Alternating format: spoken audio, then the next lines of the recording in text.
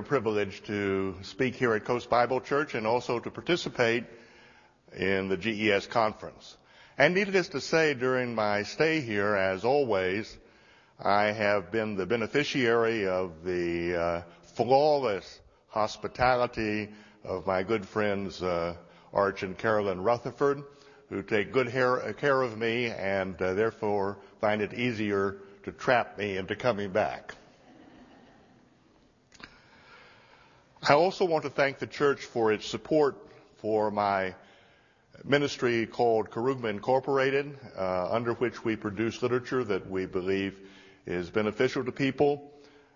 When you gather for prayer, please remember us and pray that the Lord will sustain us and will enable us to do good work on the material that we produce.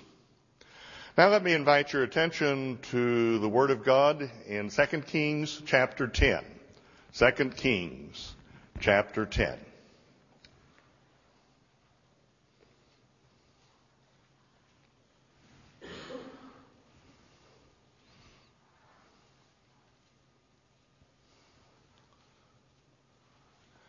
Second Kings chapter 10, and we would like to begin reading at verse 17 of 2 Kings chapter 10. 2 Kings chapter 10, reading at verse 17. When he came to Samaria, he killed all who remained to Ahab in Samaria, till he had destroyed them, according to the word of the Lord, which he spoke to Elijah. Then Jehu gathered all the people together and said to them, Ahab served Baal a little, but Jehu will serve him much. Now therefore, call to me all the prophets of Baal, all his servants, and all his priests. Let no one be missing. For I have a great sacrifice to make to Baal. Whoever is missing shall not live. But Jehu acted deceptively with the intent of destroying the worshippers of Baal. And Jehu said, proclaim a solemn assembly for Baal. So they proclaimed it. Then Jehu sent throughout all Israel, and all the worshippers of Baal came, so that there was not a man left who did not come. So they came into the temple of Baal, and the temple of Baal was full from one end to the other. And he said to the one in charge of the wardrobe, bring out vestments for all the worshippers of Baal. So he brought out vestments for them. Then Jehu and Jehonadab, the son of Rechab, went into the temple of Baal, and said to the worshippers of Baal, search and see that no servants of the Lord are here with you, but only the worshippers of Baal. So they went in to offer sacrifices and burnt offerings. Now Jehu had appointed for himself 80 men on the outside, and had said, if any of the men whom I have brought into your hands escapes, whoever lets him escape, it shall be his life for the life of the other. Now it was so, as soon as he had made an end of offering the burnt offering, that Jehu said to the guard and to the captains, go in and kill them, let no one come out. And they killed them with the edge of the sword. Then the guards and the officers threw them out, and went into the inner room of the temple of Baal. And they brought out the sacred pillars out of the temple of Baal, and burned them. Then they broke down the sacred pillar of Baal and tore down the temple of Baal and made it a refuse dump to this day. Thus Jehu destroyed Baal from Israel. However, Jehu did not turn away from the sins of Jeroboam the son of Nebat, who made Israel sin, that is, from the golden calves that were at Bethel and Dan.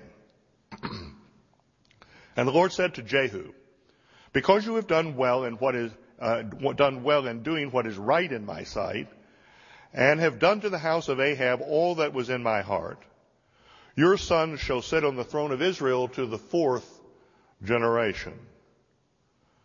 But Jehu took no heed to walk in the law of the Lord God of Israel with all his heart, for he did not depart from the sins of Jeroboam, who made Israel sin.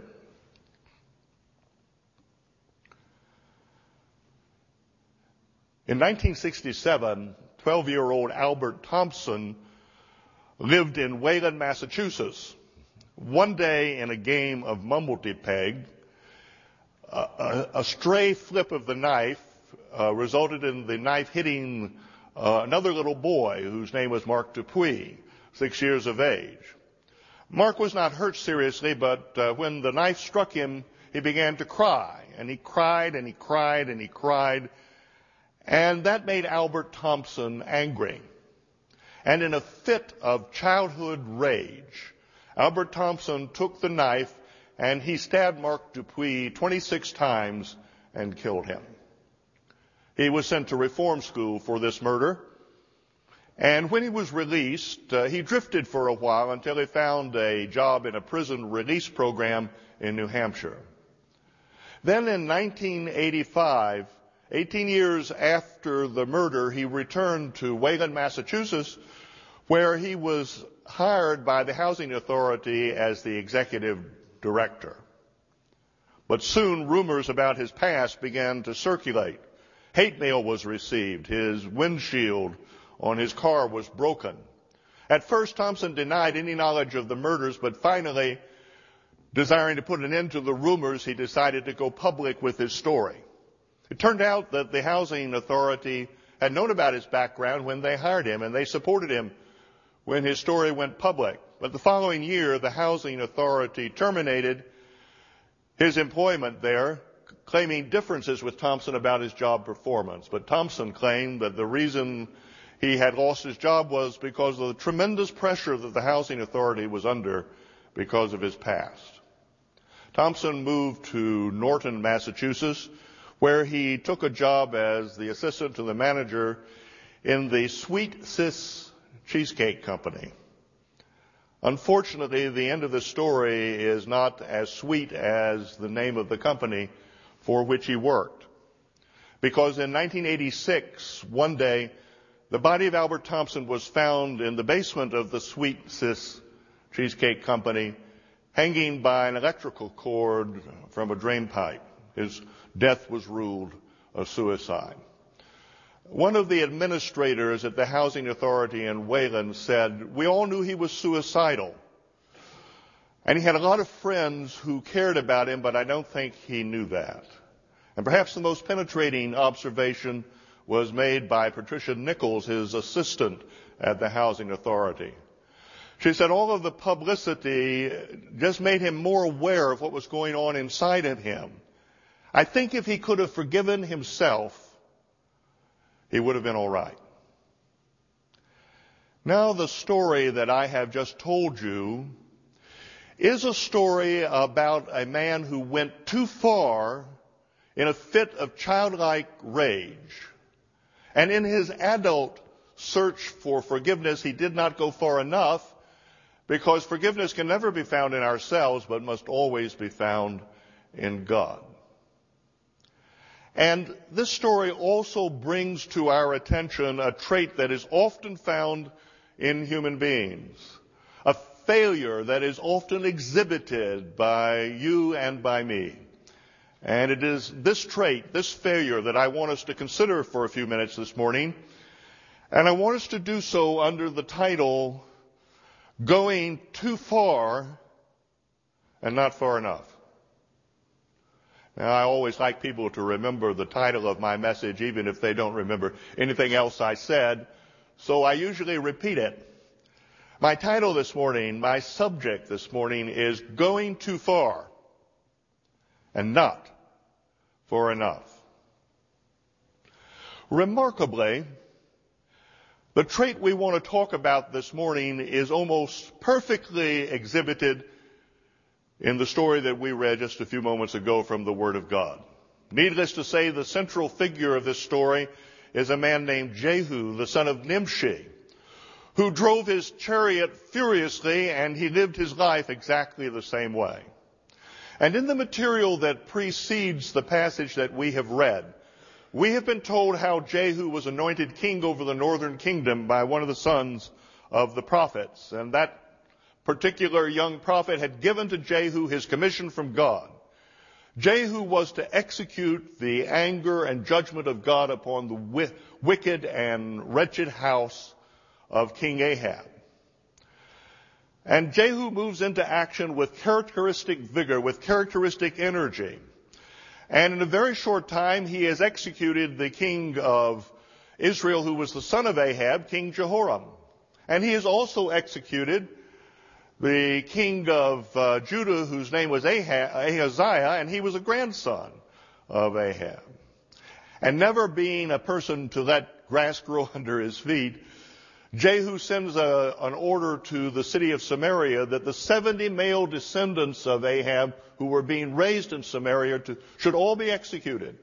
And they were duly executed, and their severed heads were placed at the entrance of the gate of Jezreel. And as Jehu is on his way to the city of Samaria, he encounters 42 men who claim to be relatives of King Ahaziah and therefore related to the family of Ahab.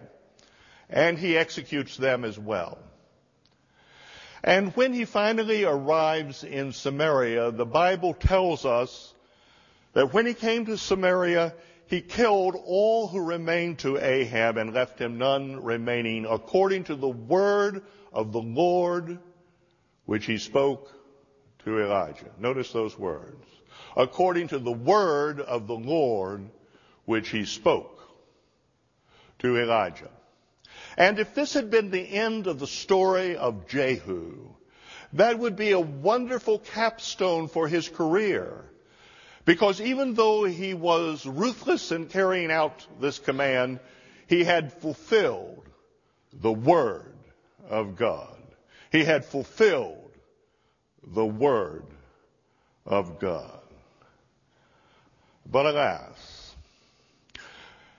the story does not end there. And what happens next is a little bit of a surprise to us, because Jehu assembles Israel and he says, Ahab served Baal a little, but Jehu will serve him much. Send out a command all over Israel and assemble all of the priests and the prophets and the worshipers of Baal. Bring them into the temple of Baal, because I have a great sacrifice to offer to Baal, and anyone who is missing shall not live. But the Bible adds these revealing words. Jehu acted deceptively. Jehu acted deceptively that he might destroy the worshipers of Baal. Now let's admit, shall we, that destroying Baal worship from the nation of Israel was a worthy objective. After all, Baal was a widely reverenced pagan deity all over the ancient Middle East, often represented as a weather god. And the worship of Baal had been sponsored in Israel, particularly under the tutelage of Queen Jezebel, and with the weak-kneed acquiescence of her husband Ahab. And she had promoted Baal worship in Israel. And certainly it was a worthy objective to get rid of that kind of worship in a nation that was devoted to the true and living God. But Jehu started off on the wrong foot. You cannot serve the God of truth by telling lies. And Jehu had acted deceptively. And then all of the worshipers of Baal and all of those who led that worship were assembled in the temple of Baal in Samaria. And they fill the temple from one end to the other. And Jehu goes in with his friend Jehonadab. And hypocritically, he says, make sure that there are none of the worshipers of the Lord in here, but only the worshipers of Baal. But outside, Jehu has stationed 80 armed men. And he has said to them, if any of those men that I have brought into your hands escape, the person who lets them escape, his life will be forfeit in place of the one who escapes. And then, in a superlative act of hypocrisy, he goes back into the temple of Baal and offers a sacrifice to Baal. And then he comes out to the soldiers and he says, go in and kill them. And the soldiers go into the temple of Baal. They slaughter the worshipers of Baal from one end of the temple to the other and toss their bodies outside. And then if I understand the biblical text correctly, they go into the inner sanctum of Baal in the temple and they bring out the sacred pillars of Baal. They go back into the main body of the temple and bring out what was perhaps an image of Baal. And then they break the temple down and turn it, according to our English Bibles, into a refuse dump. But the original language uses a word that means something like latrines. And it would appear that what they did to the temple of Baal was to turn it into a kind of a public outhouse. A shameful end to a shameful kind of worship. And the Bible adds these words, thus Jehu destroyed Baal from Israel. Impressive? Hold your applause. Hold your applause. There is something definitely wrong with this story. Do you remember the confrontation that Elijah the prophet had on Mount Carmel with the priests of Baal? And when he won that confrontation by calling down fire from heaven, the nation of Israel fell on their faces and they said, "The Lord, He is God. The Lord, He is God." And then Elijah ordered the execution of the prophets of Baal, but of nobody else. Elijah does not order the execution of everybody who has worshipped Baal, because Elijah's objective is to turn the people of Israel back to the worship of the true and living God. But Jehu executes the prophets and priests of Baal, and he executes all the worshipers of Baal, slaughtering them deceptively in the temple of Baal. And I want to submit to you that in doing this, Jehu went too far. Jehu went too far. Do I need to tell you that it often happens with religious people that in one way or another in their pursuit of religion, they go too far? When I was a little boy, one of the happiest days that we had in our family was Christmas Eve. And after we had decorated the tree and after we had wrapped the presents and put them under the tree, my parents and my brother and myself would sit around the lighted Christmas tree singing Christmas carols, praising God for sending His Son into the world. And then when we were finished doing that, my mother would serve refreshments, usually hot chocolate and cookies. And my brother and I would go to bed real happy, waiting eagerly for the morning to come so we could open our presents. But later on I discovered, as we were living in Chambersburg on a street called 6th Street, that up the street from us there lived another Christian family. We knew them. They had 2 girls who were approximately in the age range of my brother and myself. And one day I learned that this family did not observe Christmas at all. Apparently they didn't send gifts. They didn't have a Christmas tree. They treated it as just another day. And I remember saying to myself, how awful, how terrible that those 2 girls don't have the pleasure of Christmas that my brother and I have. Now, I don't know the reason behind this. Maybe it was because some people think that some of the practices of Christmas are traceable to pagan practices. Maybe it was because we don't really know the exact date on which our Lord was born. Maybe it had something to do with the commercialism of Christmas. But for one reason or another, Christmas was just another day to this family. And I was convinced as a little boy, and now that I have passed my 7th decade, I am still convinced that that family, in forbidding Christmas to their children, went too far. Do you remember the words of Agur, the son of Jacob, that are recorded in the book of Proverbs? Agur, the son of Jacob, said this: "Every word of God is pure. He is a shield to those who trust in him. And then he says, add thou not unto his words, lest he reprove thee, and you be found a liar. And my dear Christian friends this morning, I don't care how sincere you may be, how convinced of your rightness you may be. Whenever we add to the words that God has spoken, whenever we create rules that God has not laid down, we are in danger of his reproof, and we are in danger of being found as liars. Jehu had gone too far. But it is exactly here that we get another surprise.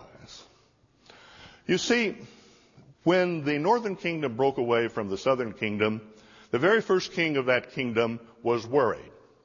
He was afraid that his people would go down to the feasts of the Lord at Jerusalem, that they would be reattracted to the kingdom of Judah, that they might wish to reunite with the kingdom of Judah, and that would deprive Jeroboam of his kingship. And so in order to forestall that, he constructed a golden calf and put it in one of the northern cities called Dan. And he constructed another golden calf and put it in one of the southern cities called Bethel. He appointed priests to serve these idolatrous calves, and he appointed feasts for his people to observe the worship of these calves, hoping it would keep them at home and prevent them from going to the city of Jerusalem for the feasts of the Lord. And remarkably, my friends, the 8 kings who followed Jeroboam to the throne of Israel had done nothing at all about the golden calves. They were still standing there in Dan and Bethel. But now we have a real zealot on our hands, don't we? I mean, Jehu has just wiped the worshippers of Baal off the face of the map of Israel. Surely Jehu will do something about these golden calves. But the Bible tells us, however, Jehu did not depart from the sins of Jeroboam the son of Nebat, who made Israel to sin, that is, from the golden calves that were in Dan and Bethel. The guy who had gone too far in wiping out the worshipers of Baal? In terms of the golden calves, he didn't even begin to go far enough. And it is one of the amazing facts of religious life, my friends, and I've been around for many years now, and I've seen it, that one and the same Christian person who insists on a set of rules that the Bible has nothing to say about can ignore things like the anger in his own heart, the jealousy, the pride, the resentment, the things that the Word of God addresses repeatedly, so that one and the same person may go too far and at the same time not far enough. There was once an actor by the name of Alfred Lunt. Some of you may remember him. He was a very gifted actor, and he liked to play to packed houses. He was always gratified when he saw standees in his audience, because that meant that the theater had been sold out for his performance. And on one occasion, he was performing in a play put on by the New York Theater Guild. And the man who was in charge of publicity, a man by the name of Russell Crouse, noticed that there were some empty seats in the auditorium, and he thought that might worry Alfred Lunt.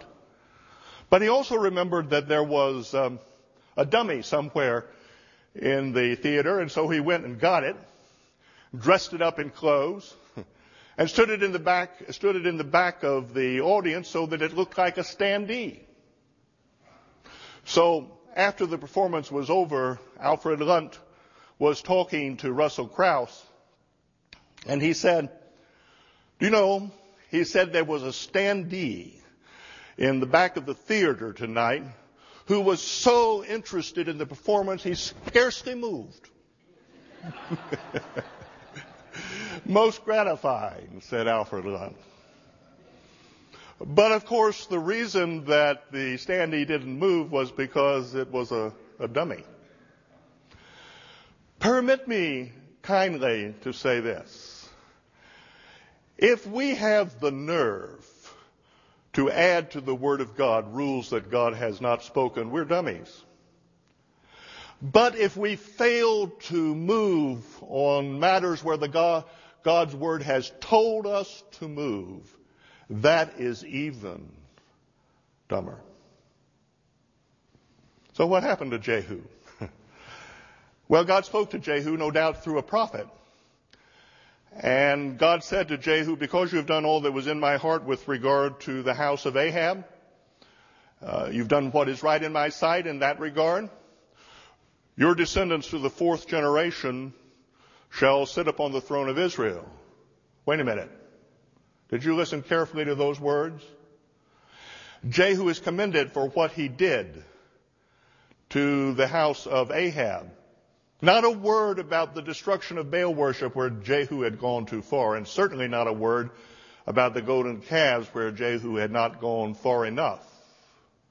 God commends him for doing the thing that God had told him to do.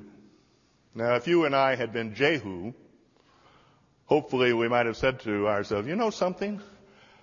God praised me for what I did with the house of Ahab. He didn't say a word about what I did with the Baal worship. He only praised me for what he had told me to do. I wonder if there's anything in his word that I need to do that I haven't done. And if he had thought of that, he would have remembered that the word of God condemned all graven images, and he could have done something about the calf. But unfortunately, he apparently didn't ask himself that question. Or at least he didn't ask himself that question seriously.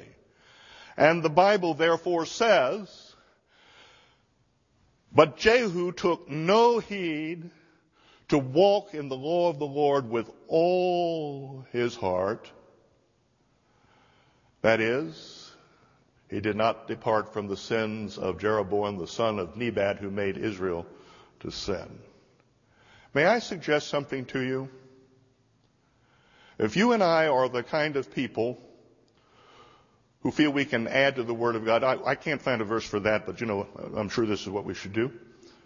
And at the same time are the kind of people who ignore things that God has directly and specifically commanded of us, we do not have the respect for the Word of God that we ought to have. Let me repeat that. If we do either of these things, we do not have the respect for the Word of God that we ought to have. And by failing to respect the Word of God, we fail to respect what He has said, and we fail to respect what He has not said. The Christian life, my friends, is lived inside the lines.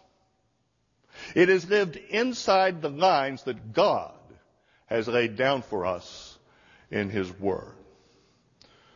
Every word of God is pure. He is a shield to those who put their trust in Him. Add thou not unto His words, lest He reprove thee, and thou be found a liar. There was once a very talented Polish actress by the name of Madame Majewska. And on one occasion, she was attending an evening party. She was noted as a tragedian, a person who had great skill in performing in tragic dramas. And so the people at the party were urging her to recite from one of the plays in which she had performed. And at first, Madame Majewska refused, saying that the absence of footlights and stage settings and so on might interfere with her memory. But the people kept pushing her to recite something. And so finally she gave in. And she said she would be reciting in Polish. So she began to recite. And the audience was spellbound. They sensed the deep tragedy that was being communicated through this recitation. There were even tears in the eyes of some of the people. And when she was finished with her recitation, they urged her to tell them the name of the play from which she had just done such a moving demonstration. And Madame Majewska replied, I counted to 100 in Polish.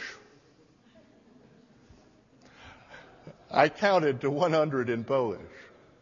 Riveting, compelling, tear-jerking, and totally empty of content.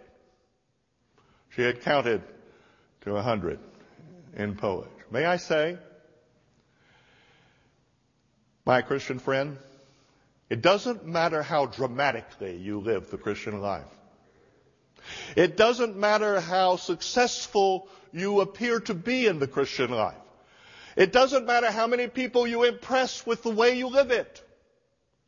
The only thing that matters is whether you are doing what God has told you to do, and that alone. Or to put it another way, God wants you to walk in His Word with all your heart. Shall we pray? Father, we are proud and foolish people.